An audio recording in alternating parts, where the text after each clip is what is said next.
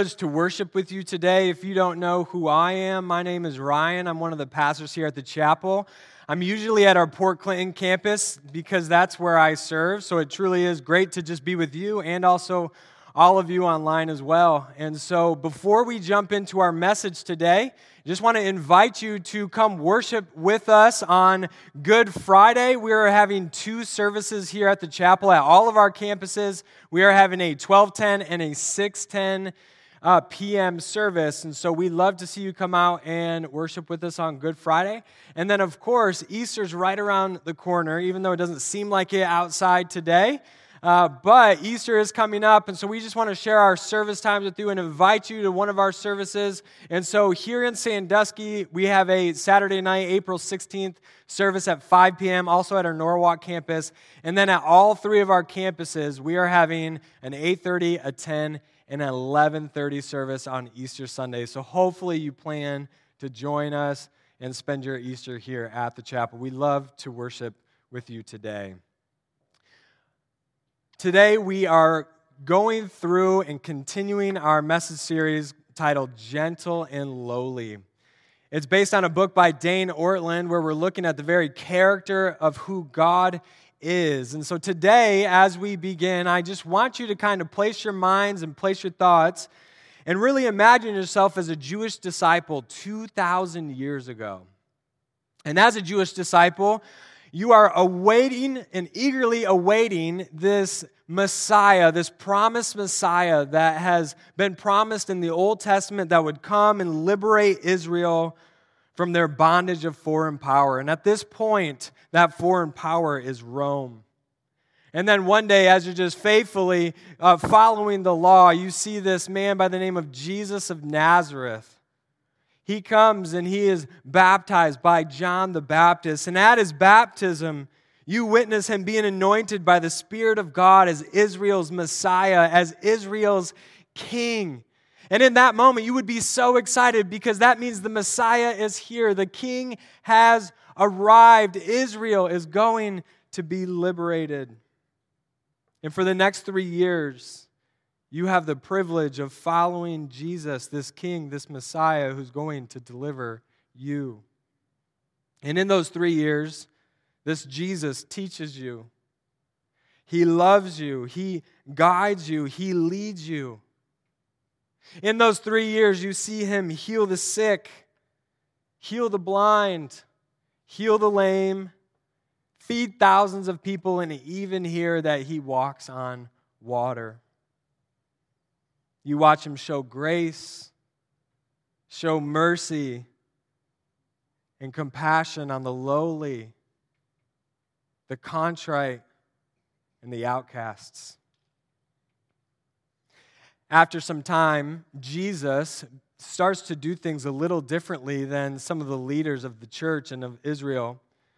And so because of that, things start to get heated, and the elders, the chief priests, and the scribes of Israel don't like this Jesus because he is teaching things that are a little bit different, and you hear word that these people, these leaders, in fact, want to put this Jesus to death, and they keep seeking out ways to kill him. But there's no way that they can kill him, can they? He's the Messiah. He's the promised one. He's the one that's going to liberate Israel from this foreign suppression, from this foreign power. Him dying, him being killed makes no sense. But from that point on, even Jesus himself begins to say some things that catch you off guard. From that point on, Jesus began to tell his disciples plainly that it was necessary for him to go to Jerusalem and that he would suffer many terrible things at the hands of the elders, the leading priests, and the teachers of the religious law. He would be killed, but that on the third day he would be raised from the dead. This news from Jesus would be very unsettling to you and to all the other disciples, those who followed him, so much so that you would look to an audacious disciple to stand up and say something to Jesus that Jesus doesn't know what he's talking about. And so an audacious disciple named Peter is like, okay, I'll step up and say something to Jesus. And so Peter took him aside and began to reprimand him for saying such things. Heaven forbid, Lord, he said, this will never happen to you. Peter was basically saying, Jesus, you can't suffer. You can't die. That's not the way that this is supposed to go. That's not the best way for us. If you know this story, you know that this doesn't sit well with Jesus. Jesus responds here. He says to Peter, he says, "Get away from me, Satan. You are a dangerous trap to me. You are seeing things from merely a human point of view and not from God's." Jesus rebukes Satan here, not Peter, because Satan's trying to get Jesus from going to the cross, from doing what he came to do. And in so doing, in this rebuke, he's also revealing to Peter and all of these other disciples that the whole time they had been following him, the whole time that they were following him, watching him do these things, they were seeing things from a human point of view and not from God's. From the time of Jesus' baptism all the way the time to this point, you and the other disciples believed that your way was best. You see, in this situation, the disciples were trying to fit God and his ways into our small little boxes. What the disciples quickly learned that day, and what we're going to learn today, is that God's thoughts and God's ways are always best.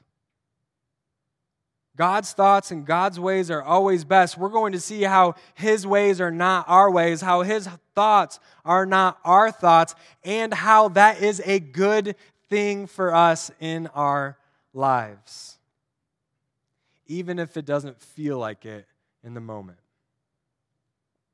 Now, saying that God's thoughts and that God's ways are always best is a bold statement, because if we're all honest in here today, sometimes God's ways and God's thought don't seem best for us. There are some of you in this room today who are going through some pretty tough situations and circumstances where you question and think, God, is this the best way? God, is this where you want me to go? God, is this what you want me to endure? Can we all just be honest in here and say, yeah, we go through those situations and we have those questions, and we do question God's ways sometimes, just like Peter did? We do.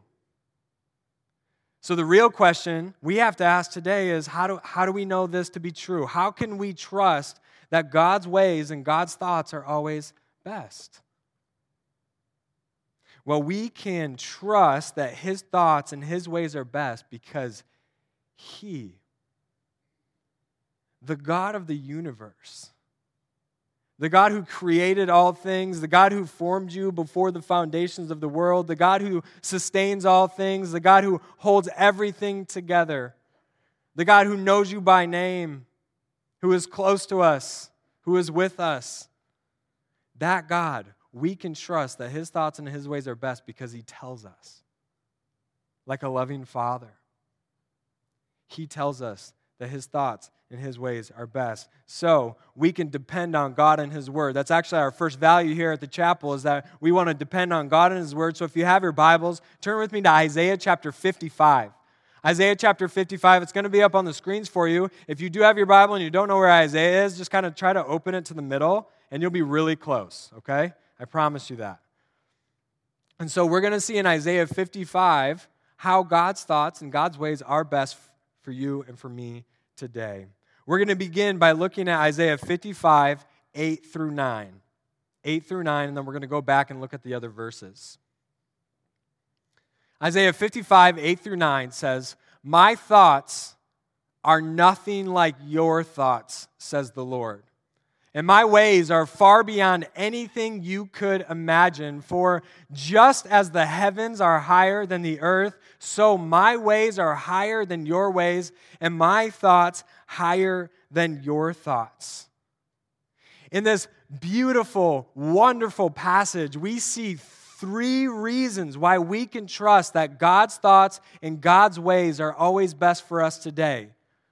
First, we see that his thoughts are nothing like our thoughts. This word thought here refers to not only what God is thinking, but also it refers to his intentions and his plans. So his thought process, his intentions, what he intends to do, and also the plans that he sets forth for the world and for you and for me today. In this one statement, God is making a clear distinction between his thoughts, intentions, and plans versus the thoughts, intentions, and plans of humanity, of you and me, just like Jesus did with Peter. How Jesus alluded to this concept. There's a God's point of view, and then there's a human point of view, and how distinct and different they are. You see, this distinction should comfort us because God is showing us that his thought process is so far from resembling our thought process. And that should comfort us today for a few reasons, because we all know how evil our thoughts can be. Have you ever been cut off while driving before? Are you thinking good thoughts in that moment? Like uplifting, joyful, happy thoughts? No, you're not. Do you know how destructive our intentions can be? We have good intentions sometimes, and we want to do good things, and yet they end up pretty destructive. I see this sometimes in my marriage a little bit. You know, my wife, her love language is food. And so usually I'm like, oh, I'll be such a great husband, and I'm going to get a cheesecake, one of her favorite, and I'm going to bring it home to her. But I didn't know on that day. Apparently I was supposed to know, just without knowing. Is that a thing? And I was supposed to know that day she didn't want cheesecake. She was kind of trying to watch her figure.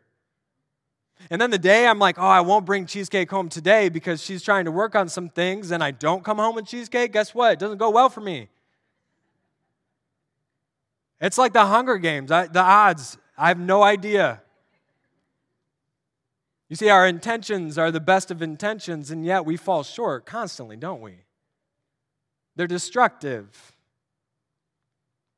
We all know how our plans can also be prideful and selfish.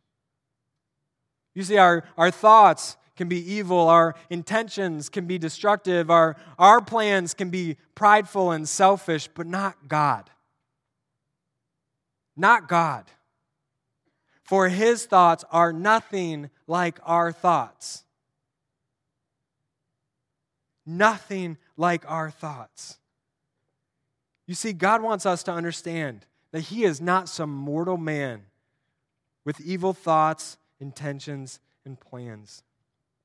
He wants us to understand how much more marvelous, how much more splendid his thoughts, intentions, and plans are for you and for me.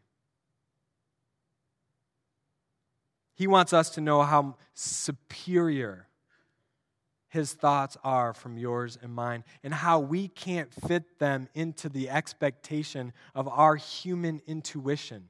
Meaning we can't take God's thoughts and fit them into our small, little human point of view box. Because his thoughts are nothing like ours. What's amazing is that throughout Scripture and what we see in our lives, is that we see this to be true, don't we? Because throughout Scripture and throughout our lives, what we just worshiped God for, being a mighty fortress, giving us living water, all of these different things, what we read is that God's thoughts are supreme and that they're thoughts of love, righteousness, goodness, and freedom. God's thoughts are nothing like ours. Second, we see that his ways are far beyond our ways. So his thoughts, what he's thinking, his plans, his intentions are nothing like ours, but also his actions, what he actually does is far different from ours. They're far beyond our ways. This also should instill comfort in our hearts today. That word ways refers to his conduct, his course of action, how he operates, what he actually does for us. This makes sense because in human terms, we have thoughts And we have actions. Sometimes we act on our thoughts, sometimes we don't. And whether that's good or bad, we do those same things. And God's the same way in which he has these thoughts, but he also has his actions. And let me tell you, how God operates, what he actually does for us, is far beyond what we could ever do for ourselves. And we see this to be true in the cross of Jesus Christ, right? That God has done for us what we could never do for ourselves. His ways are far beyond our ways. We know how evil our ways can be, how selfish our ways can be, how hurtful they can be. We've all been the one hurting others, haven't we? We've also all been the one being hurt by others. But not God. For his ways are far beyond ours. God is communicating to us that he does not act or do things the way that sinful humanity does, and we should be grateful for that today. That his ways are far beyond ours. And what's amazing is that throughout Scripture and in our lives, we see this to be true. We see that God's ways are supreme and that they are ways of compassion, ways of pardon, mercy, grace, forgiveness. The list goes on. We see that God's ways are far beyond our ways. But it's really important to remember the third thing here today, that God's thoughts, yes, are different from ours, are far beyond ours. God's ways are far beyond ours, but they're not just different. It's not like we're on some same level playing field here, and his are just different and better. His are higher. His are higher. Meaning his thoughts and his ways are more magnificent, they're more splendid, more glorious than we finite creatures can ever imagine. His thoughts and his ways are just inexhaustible for us to understand and to grasp. I love what Dane Ortland says in his book. He says, God's ways and thoughts are not our ways and thoughts, and that his are thoughts of love and ways of compassion that stretch to a degree beyond our mental horizon. His thoughts, his ways stretch to a degree beyond our horizon of what we can see, of what we can do. His ways are higher. That's a hard pill for all of us to swallow, isn't it? Because there are many of us in this room, aka all of us, who at times think our thoughts and our ways are best compared to other people, and also sometimes compared to God. How we want to fit God into our own small little box and say, you know what, God, you're great and all, but my thoughts and my ways are better. If you're struggling to grasp this distinction here today, the fact that God's thoughts are nothing like ours, how his ways are far beyond our ways, and how they're not just different, but they're higher. If you're struggling to grasp this, we see a glimpse of this distinction in the parent-child relationship, don't we? So, as a child, we thought we knew it all, and we thought we could do it all, didn't we? And as parents, you know that your children do not know it all and cannot do it all. Do you have a child like that? I know I do. One of my 5. She is 7, and she thinks she knows all, and she thinks she can do all. And as a parent, I get to have these loving conversations with my 7-year-old, trying to get her to understand that I do know better in certain circumstances, and my ways are better than her ways. And she has still yet to figure this out. Do you have a child like that? And like I said, maybe you were that child. You see, I get to sit with my daughter, and we get to have these loving conversations, and I get to share with her how, you know what? My thoughts are better than hers. Not because I'm better miraculously, it's just because I'm older, right? I have some gray in my beard up here. My ways, I know how to do things a little better. It's because I'm older. I've been through it. And as her father, I care for her so much that I want to help her. I want to walk with her. I want to love her. I want to be there. So the other day, a couple weeks ago, I was sitting down, we were talking, and I'm telling you, she is just a strong-willed little girl, okay? So I'm sitting there, and I'm just explaining to her how, like, you don't know best in this situation, and what you did is not right. Here's what you should have done. I'm trying to lay it all out for her in a very loving way, and she looks at me with these eyes. I've never been scared of my 7-year-old until that moment, all right? So she looked at with these defiant eyes, just staring intently into and making a face. I'm telling you, like my heart was like beating really fast. And she looked at me and she said, I can't wait till I'm a parent. And I said, oh yeah, why is that? And she said, so I can rule.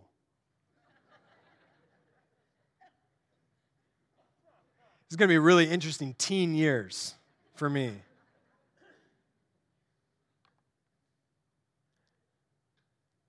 When it comes to our relationship with God, how often are we like that? How often do we look at God and say, you know what? I know better than you, and I can do more than you. I don't need you. As much as we see this in this parent-child relationship, we see this in our spiritual lives with our Father in heaven. His thoughts and His ways are higher than ours. That's who He is. But you know what? Here's the beauty of our God, a God whose thoughts are higher, whose ways are better than ours. A God like that, you think, would be some far-off, cold, distant God who had no regard for the low-life scum here on earth, right? You would think that He would just kind of be waiting till we reached a certain point so we could approach Him finally, and He would say, good, I was waiting for you to figure life out, and then you can come to me. But we know that that's not our God, right? We know that that's not who He is. He is not far off, cold, and distant. Rather, look what He says in Isaiah 57:15. For thus says the one who is high and lifted up, who inhabits eternity, whose name is holy. I dwell in the high and holy place. We have to stop there because, listen, God is showing us where He is. That's where God is, not us, not you, not me. He is high and lifted up. He inhabits eternity. He is holy. He dwells in the high and holy place. But God does not stay there and wait for us. Rather, He is also with him who is of contrite and lowly spirit. And why does He go to the contrite and lowly spirit? To revive the spirit of the lowly and to revive the heart of the contrite. That's who our God is. His thoughts are nothing like ours. His ways are far beyond ours, but He's not far off, cold, and distant. Rather, He is right with the lowly and contrite of heart. He is right with you and me today. Just like me as a father, I don't look at my daughter in shame and guilt and saying, wow, you're 7 and you don't know how to do certain things and you don't know what you're doing in life. No. As a father, I kneel down next to her and I invite her into my embrace because I love her and I want to teach her and I want to invite her into following me because hopefully I'll lead her in a direction that goes well for her. God does the same thing for you and for me today. His thoughts and His ways are higher than us. The question for you and for me is to realize, are we okay with that? Are we okay with that today?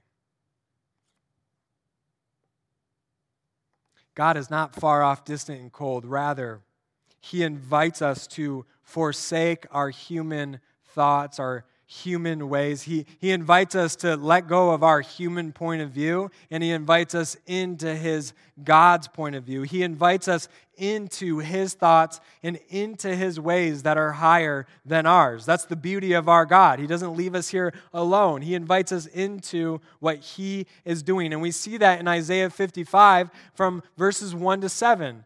And so in those verses, we see three ways how God invites us into His thoughts and into His ways. First, we see that He invites us to come to Him and buy without price. This is beautiful. Look at this. Is anyone thirsty? Come and drink. Even if you have no money, come take your choice of wine or milk. It's all free. Why spend your money on food that does not give you strength? Why pay for food that does you no good? You see, man's idea is that it's transactional. We have this idea that you have a good, I want the good, so I pay for the good, and you give it to me. Man's idea of life is transactional. If we want to receive something, if we want to go somewhere, that's man's logic, but you know what? That's temporary satisfaction. But in these verses, we see that God offers us eternal soul satisfaction for free. He says, come to me and buy without price. He says, come to me for free. You don't have to work it up. Man's logic says you have to earn it. You have to buy it God's way, God's thoughts, or that you can come to Him for free with nothing. And He will let you drink and eat and celebrate. God invites us to come into His thoughts, into His ways, because He knows that it's through His thoughts and His ways that we can experience eternal soul satisfaction. Look at the second invite. He says He invites us to listen to Him so we can eat what is good. He invites us to listen to Him so we can eat what is good. Look at what He says, Isaiah 55, 2 and 3. Listen to me and you will eat what is good. You will enjoy the finest food. Come to me with your ears wide open. Listen and you will find life. And you will find life.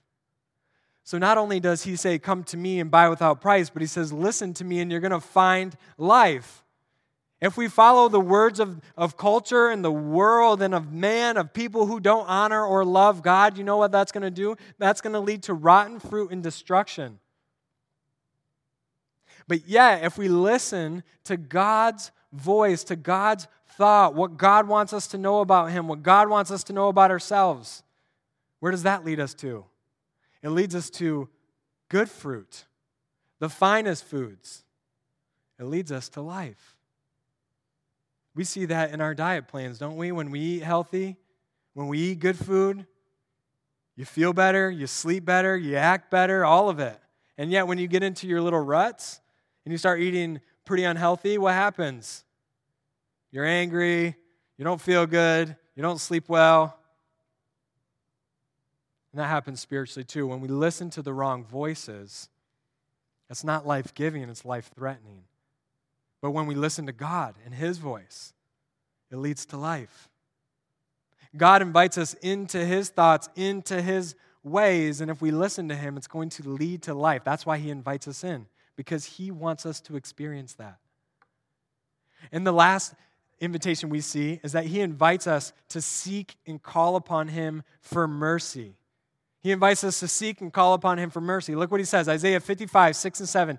Seek the Lord while you can find Him. Call on Him now while He is near. Let the wicked change their ways and banish the very thought of doing wrong. Let them turn to the Lord that He may have mercy on them. That He may have mercy on them. Yes, turn to our God, for He will forgive generously. How often do we do things for our own glory? How often do we do things in our own way and act on our own thoughts, disregarding God and His glory? But our ways and thoughts usually lead to destruction. But if we seek and call upon God, guess what? He just says that if you seek and call upon me, it's going to lead to mercy and it's going to lead to forgiveness. God invites us to seek and call upon him because he knows that his thoughts and his ways lead to this mercy and forgiveness that all of us desperately need. 3 invitations for us to listen to today. 3 invitations for you to truly think about in your life. Come to me and buy without price, God says. Listen to me so you can eat what is good. Seek and call upon me for mercy and forgiveness. God's thoughts are nothing like our thoughts. His ways are far beyond our ways. But he is not far off from you and me today.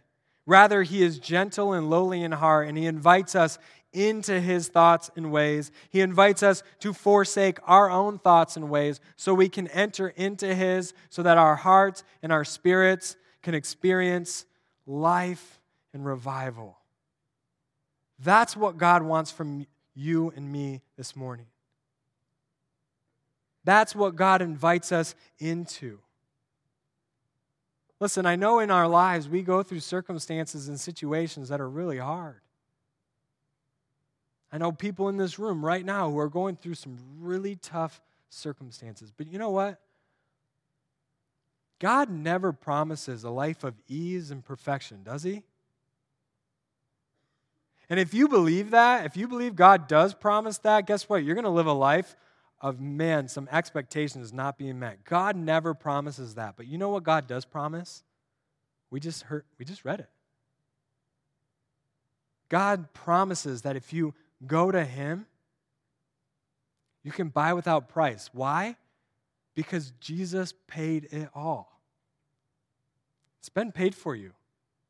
He promises that if you listen to him, you will find life. Guess what Jesus tells us in John 14? He says, I am the way, the truth, and the life. So if you listen to Jesus, who's the way, the truth, and the life, guess what it's going to lead to? Life. And then God promises that if we seek and call upon him, we're not going to be met with rejection. Rather, we're going to be met with mercy and forgiveness. Why? Because Jesus Christ died for us while we were still sinners. You see, God never promises us perfect lives, but God does promise us to enter into his ways and enter into his thoughts. The question for you and for me today is, are we going to accept it? Are you going to take that step? Our mission statement is to move one step closer to God and each other through Christ. So what steps are you going to take today? What circumstance are you going through right now where you need to turn to him to find soul satisfaction? You've been seeking things of this world and they're not fulfilling. And so what in your life do you need to turn to the Lord to find that eternal soul satisfaction? What area of your life do you need to listen to God so that you can eat the good food and experience life? Are the voices of man, are the voices of culture overshadowing God's voice in your life? And lastly, what part of your life do you need to forsake so you can experience God's mercy and forgiveness? Whether you're brand new to this journey of faith, maybe you need to forsake your entire life and give your life to Christ for the first time and trust in Jesus and his resurrection. Or maybe you're farther along and you haven't been walking with Jesus and you're straying away. What do you need to give up so you can run back to him for mercy and forgiveness? No matter where you're at, the door's wide open. And like I said before, the question is are you okay that God's thoughts and his ways are higher than ours? And are you willing to accept it? Let's pray. God, we thank you so much for your grace and your mercy shown to us through your Son, Jesus Christ. God, we thank you that your thoughts are nothing like ours, that your ways are far beyond ours, Lord, because if they weren't, you would not be worthy of worship. And yet, you are worthy of worship because you are God and we are not. I pray that all of us in this room this morning would enter into your thoughts, that we would enter into your ways, that we would take your invitations and go to you and listen to you and seek you and call upon you in life. Even in the hardest circumstances when it doesn't make sense, Lord, that we would lean into you and your will for us. And so, God, we give you all the glory today, and it's in your name we pray. Amen. Amen. It was